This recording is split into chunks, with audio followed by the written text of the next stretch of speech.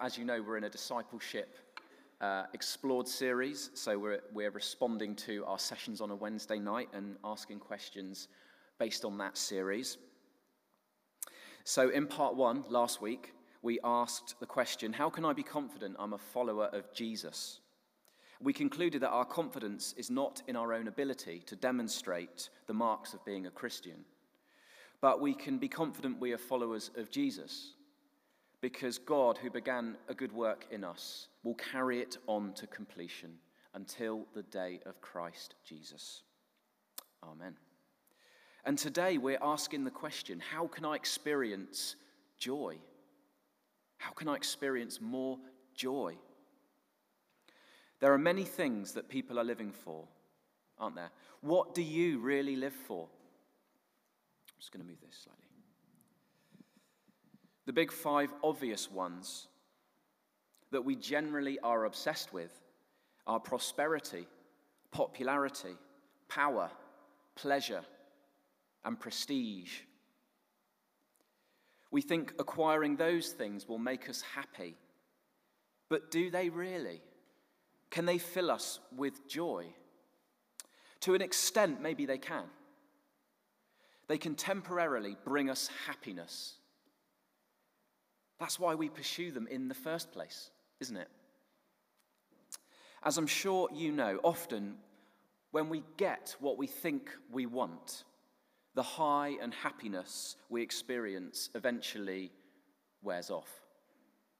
We can easily find ourselves caught in a cycle of needing more things, more money, more friends, more influence, more sex, more status.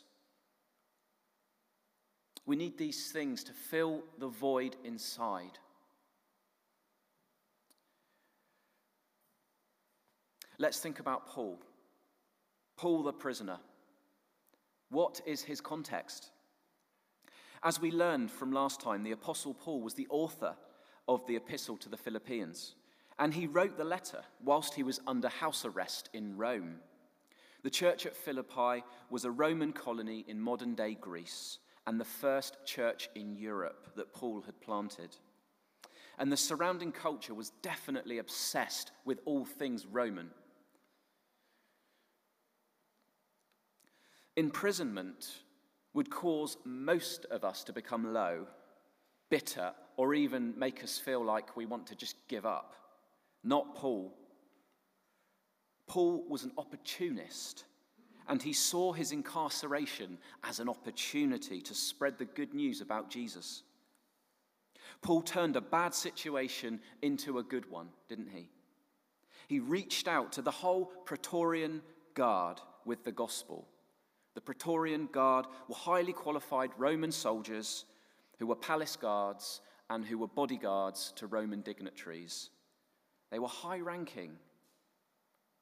And Paul reached out to them, and many of them gave their lives to Christ. Amazing. Paul also used his circumstances to write letters of encouragement to the churches, especially when they faced persecution. We may not be in prison like Paul was, but discouragements can easily come at us on a daily basis, can't they? Financial burdens, job redundancies, conflicts with family or friends, mental ill health or physical ill health, or lack of opportunities in our lives. There are so many things that seek to discourage us, aren't there, in life? How we act in such situations reveals what we believe, doesn't it? Where we place our hope reveals what we believe and who our source of joy is. Paul found ways to demonstrate his faith, even in awful circumstances. Paul had been arrested in Jerusalem, betrayed by his own kinsmen for preaching about Jesus. That must have hurt. That must have hurt. Being unfairly arrested. But being a Roman citizen, Paul actually appealed to Caesar to hear his case. And then he was escorted to Rome, where he awaited trial. I don't know about you, but if I was on trial, awaiting a sentence, awaiting a hearing, I'd be really anxious, wouldn't you? I'd be really anxious and afraid. But Paul knew God had placed him where he needed to be able to complete his assignment for God. In a similar way, wherever we have been placed, God wants us to serve him faithfully and joyfully. Joyfully. Exactly where we are in life now, until our assignment changes and God moves us on. And Paul understood that, and that's why I think he was so content, because he knew he was where God had placed him. Paul experienced the secret to joy. Paul's happiness was not dependent on something he could lose. He didn't put his trust in fragile things that could be lost at any moment. Paul found his deepest happiness, his deepest joy in Christ, because he knew that Christ was in control of everything. And that actually, through Christ, everything would work out in the end.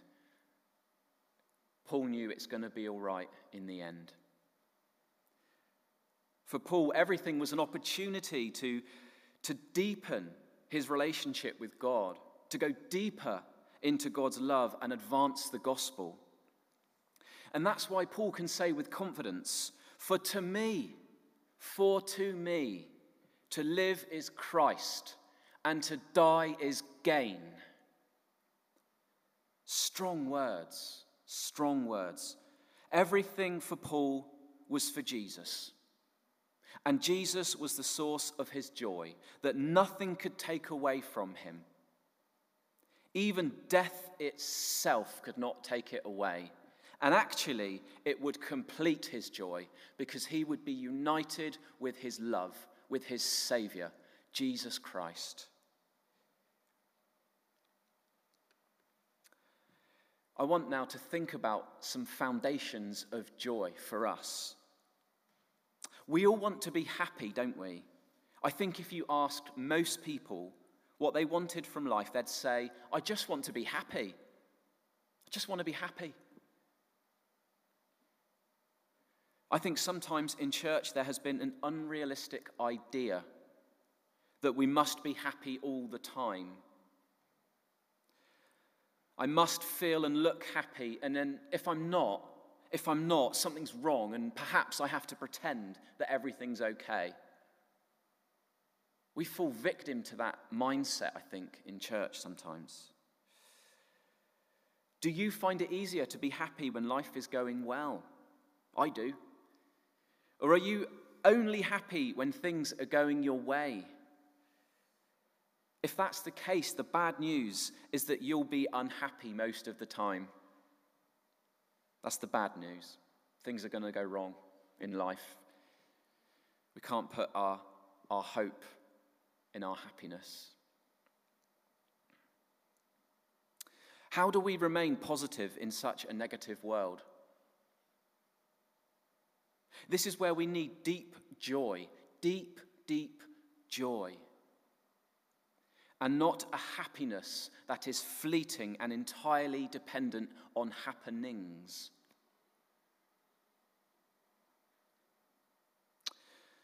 At the Congregational Assembly yesterday, the previous president, Reverend Suzanne Nockels, spoke about joy. And she asked the question, what brings you joy? What brings you joy? And I want to say, as long as it's good, do that. Do what brings you joy. Do what brings you alive in Christ. Do it. Life is short. Do what brings you joy in Christ. But now I want to think more about biblical joy. Biblical joy. There is a difference between joy and happiness. I love being happy, don't you? Yeah, I love to be happy. But it seems to me that happiness is changeable and easily affected by circumstances.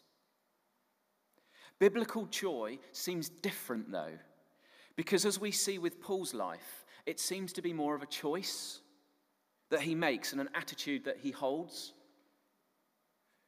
Later in Philippians, Paul says, "Rejoice in the Lord always," or put another way, "Be joyful in the Lord always." I will say it again, he says, rejoice. Rejoice. According to Paul, being joyful is a choice. And despite his circumstances, Paul was joyful. Doesn't it sound counterintuitive to think we can know joy even in our suffering? I don't know about you, but in hard times, I've always felt that, all right, I'm going through this, therefore I've got to be miserable now. Well, that's not the reality of living in Christ. Actually, despite suffering, I can be joyful because God loves me. He loves me. And I want his love to fill my heart, and that will produce joy. God's love will produce joy in our lives. Open your heart and let him in.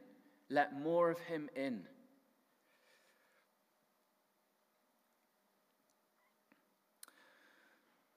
Paul implies that our joy is not something that is dependent on what happens to us, okay? But how we respond to what happens to us. Yeah, and we need the Holy Spirit, don't we? We need the Holy Spirit. We're reliant on the Holy Spirit. I don't know about you, but I can't muster joy. I can't create it. I'm a bit miserable a lot of the time. I can't build myself up into a frenzy of joy. I don't have that capacity. But God can fill us with joy. Okay, so the 4 foundations of joy. I always thought for a long time that joy was an extreme form of emotional happiness. But I'm beginning to see that biblical joy is built on a foundation of hope, purposefulness, presence, and practice. Okay?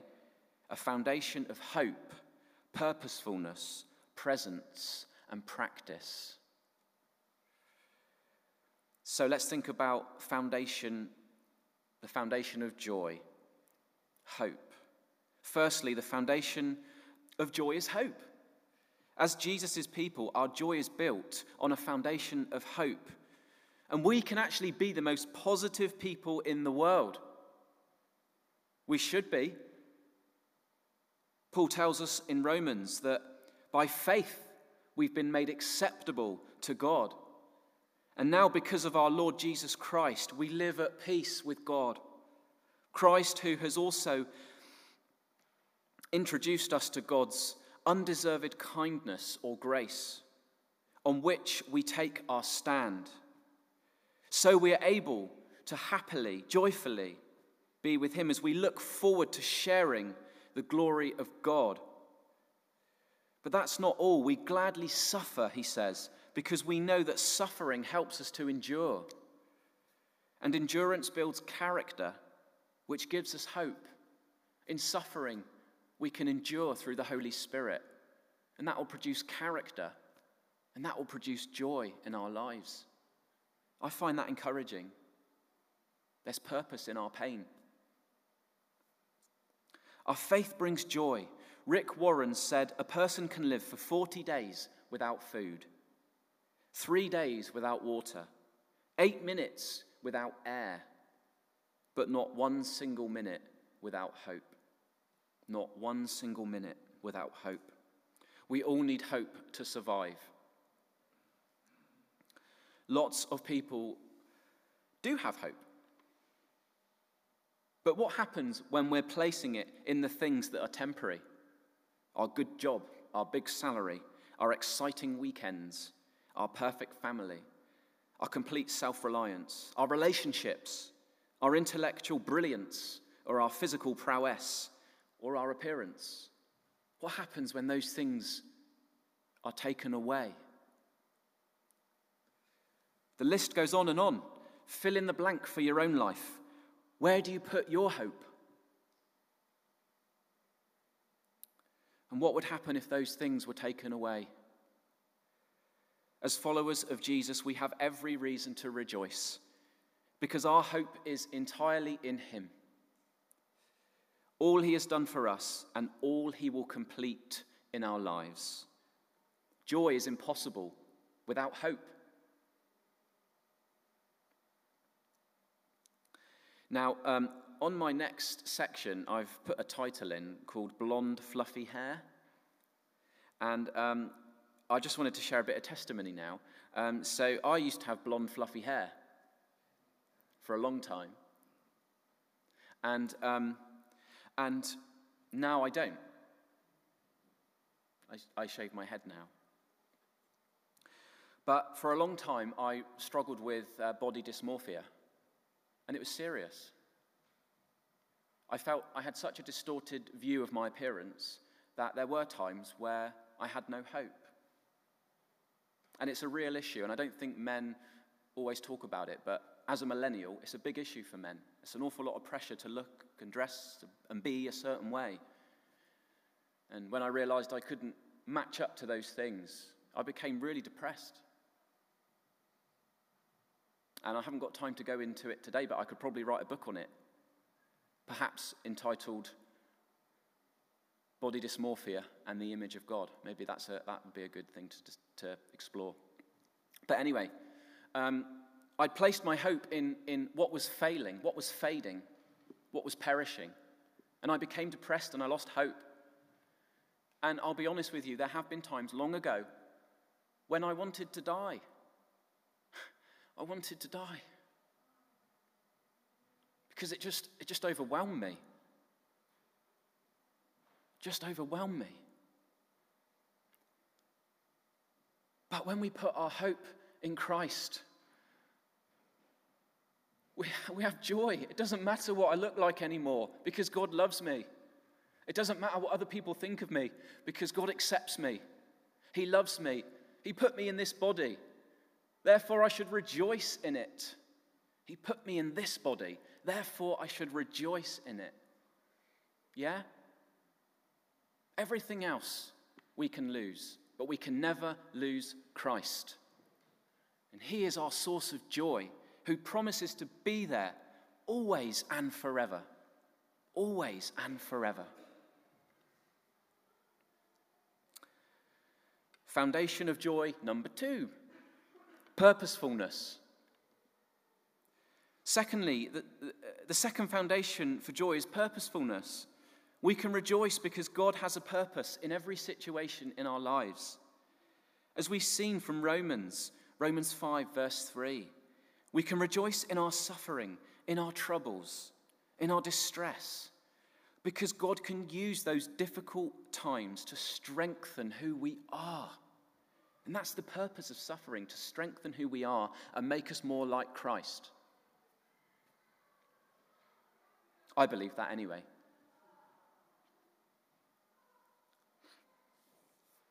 There is joy to experience when we overcome trial through perseverance and when our character is strengthened. There is joy. Have you ever thought, wouldn't it be good if I could just get rid of my problems? Wouldn't that be good? If only I could just click my fingers and my worries would disappear, vanish. Have you ever noticed, though, whenever one problem is resolved, it doesn't take long before another issue arises? It doesn't take long, does it? Biblical joy is learning to enjoy the precious life that God has given to you, despite your problems. Despite our problems, biblical joy is learning to appreciate the life we have.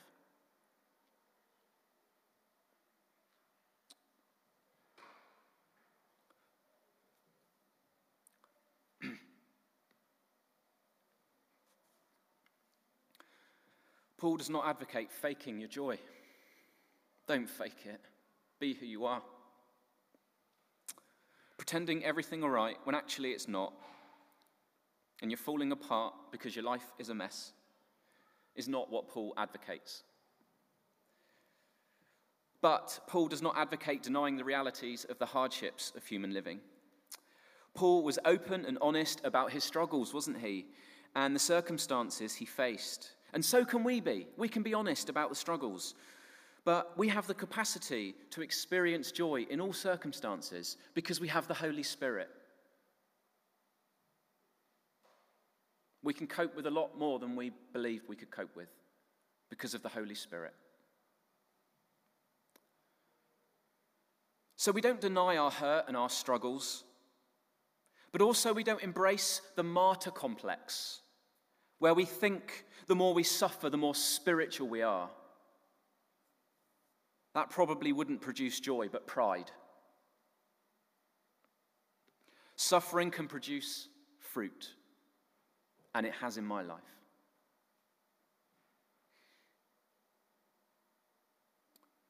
It's made me more understanding.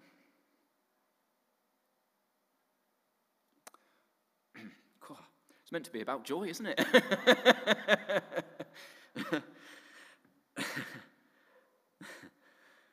The early church experienced fierce persecution, but the early church exploded in growth. The early church was like a fire that spread across the Middle East and beyond.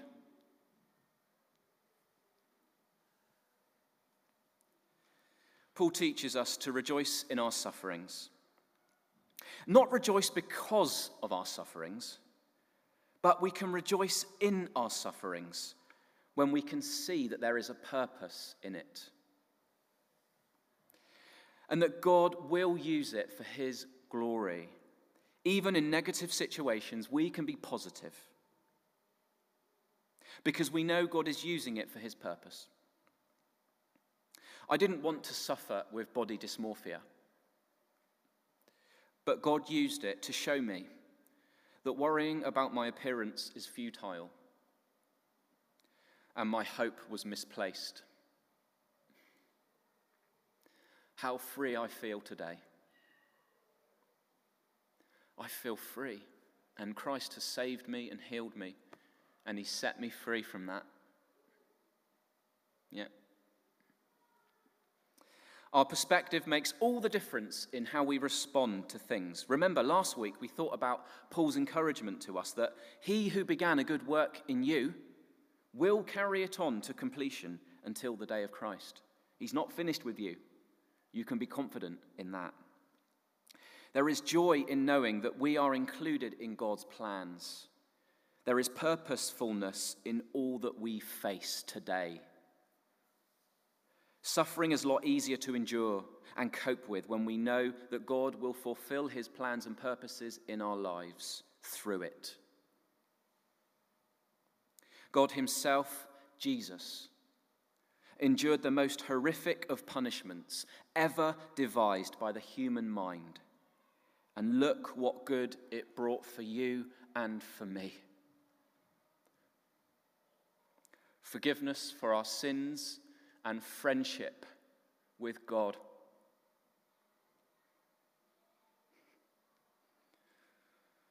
What if we saw our problems not as attempts to destroy our joy, but actually problems to increase our hope and therefore increase our joy? Maybe we've experienced it or witnessed it in others, but when hard times come, sometimes we allow them to make us bitter, angry, depressed, or resentful, don't we? But remember, in our struggles, we have an opportunity to demonstrate joy because of the hope that lives inside.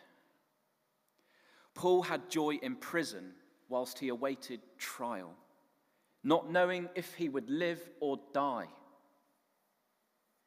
He knew that God's purpose was greater than any problem he could face. Amen. There's a little bit more to go. I'm sorry I'm keeping you a bit longer than normal, aren't I? Thank you. Foundation of joy. Number 3, presence. Thirdly, the third foundation of joy is presence. God's presence. Rick Warren said about joy that joy is not the absence of suffering, but the presence of God.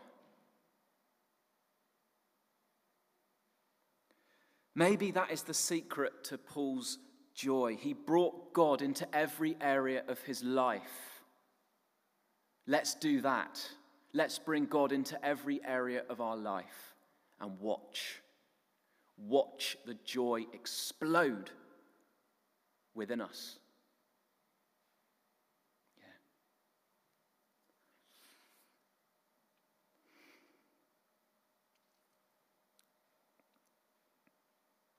The prophet Isaiah reassures us that God is with us. In his writing, he prophesied, "When you pass through deep waters, I will be with you. Your troubles will not overwhelm you. When you pass through, you will not be burned. The hard trials that come will not hurt you, says the Lord." And that captures Paul's teaching that we have every reason to rejoice because God is with us today. He's with us right now. Nothing can destroy you. Nothing. Nothing. You belong to him. You are his child. Nothing can destroy you. We can truly rejoice because the presence of God is always with us and nothing can overwhelm us now. The psalmist said, "You will show me the path to life. You will fill me with joy in your presence, with eternal pleasures at your right hand." It's a promise. God's joy is a promise. Let's receive it. And foundation number 4, practice. Again, borrowing Rick Warren's thoughts, Rick Warren argues that joy is like a muscle.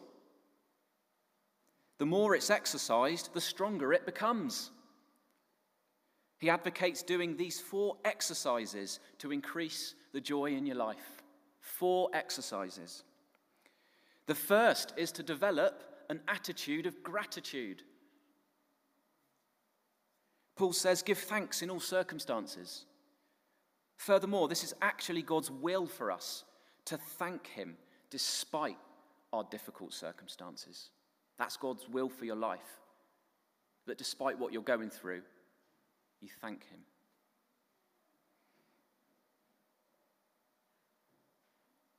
What can we thank God for this week? We've already shared some things, haven't we? And I'm sure there's so much more. There is so much more to be thankful for.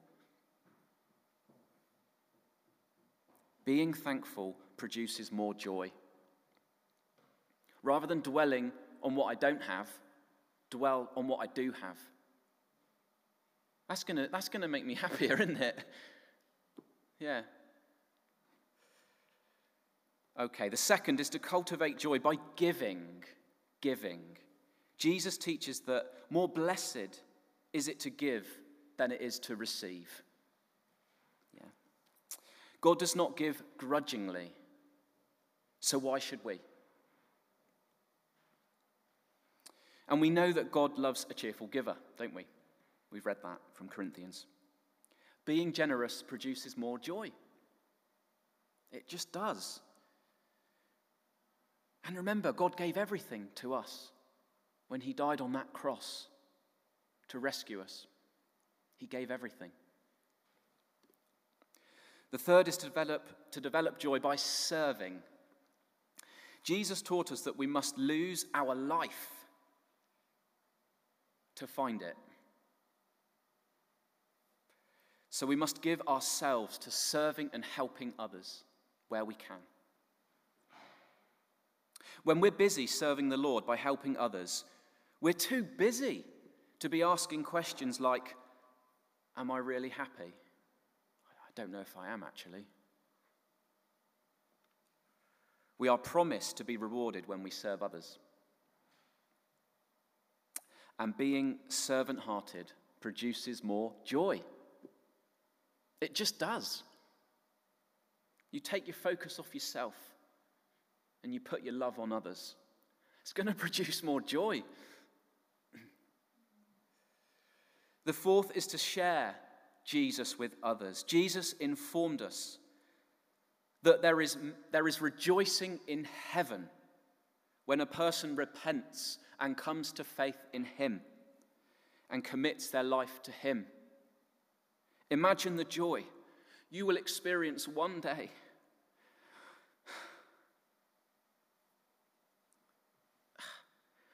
when you come face to face with somebody that you helped.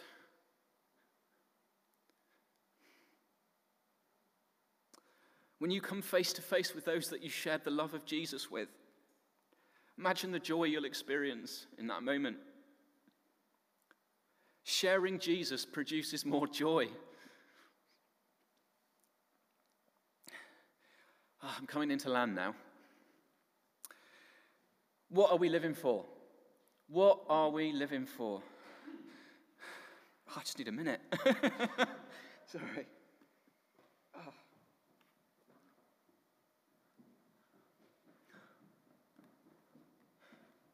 I'm sorry, I just need a moment. Thank you.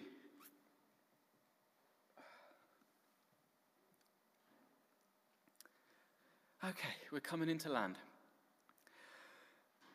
All of those exercises that Rick Warren recommends are completely countercultural. Completely. Our society teaches us to live for yourself or put yourself first. What matters is number one, you. But I would say to that, how can we truly experience joy if all we can do is think about ourselves all the time? We can't. Amen. Jesus shows us the path to joy. If you're feeling a bit sad or miserable, cultivate thankfulness, generosity, servant-heartedness, and share who Jesus is and what he's done for you. How did Paul experience joy? He lived for Christ, and he considered death to be his gain because he'd be united with him. He'd be united with the one that knew him the best, but loved him the most. Amen. Amen. Let's pray. Heavenly Father, thank you that we can have joy in you. Thank you that you love us with your everlasting love. And in your presence there is fullness of joy to be experienced here, now, today. May we receive all that you have, all the joy you have for us. In Jesus' name, amen.